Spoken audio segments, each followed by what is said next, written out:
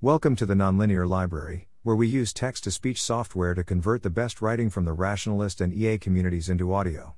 This is How to Place a Bet on the End of the World, published by AllAmericanBreakfast on April 20, 2022 on LessWrong.Edit. This post is about a practical method for structuring a bet.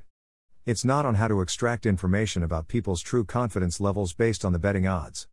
Bryan, Caplan and Eliezer Yudkowsky figured out a way to place a meaningful bet on the end of the world. Bryan described their simple approach in his April 2022 80,000 Hours podcast interview.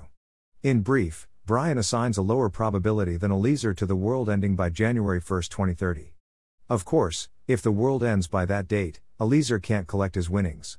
So Bryan prepays Eliezer now, and Eliezer pays him back if he loses the bet. This works for friendly bets. Bryan points out that they need to account for interest. To that, I'd add both risk and opportunity cost.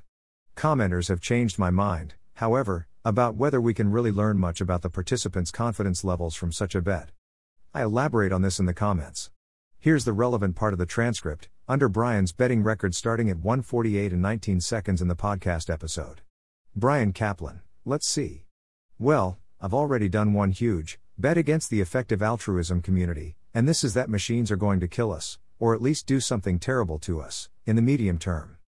So I literally have an end-of-the-world bet with Eliezer Yudkowsky.Rob Wiblin. Oh wow. I didn't know that. Bryan, Caplan. Yeah. Which many people believe cannot be made, but it's super easy.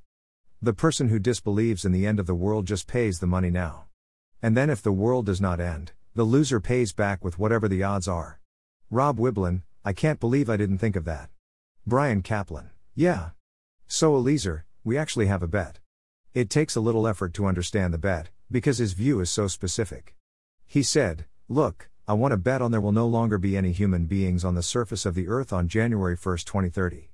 I was willing to give him, how about all of human extinction? No, there could still be humans in mine shafts. That's okay. But not the surface of the earth. And I'm like, alright. If that's such a big deal to you, fine, we'll make it the surface of the earth, whatever. But yes. Bryan, Caplan. So anyway, we have a bet, where I don't remember the exact odds. It might be just like 2 to 1. And I prepaid, so implicitly there's interest. So it's not as good as it seems. It's not in Bryan's public betting inventory at the time of publication of this post, but he describes it in more detail here. Thanks for listening.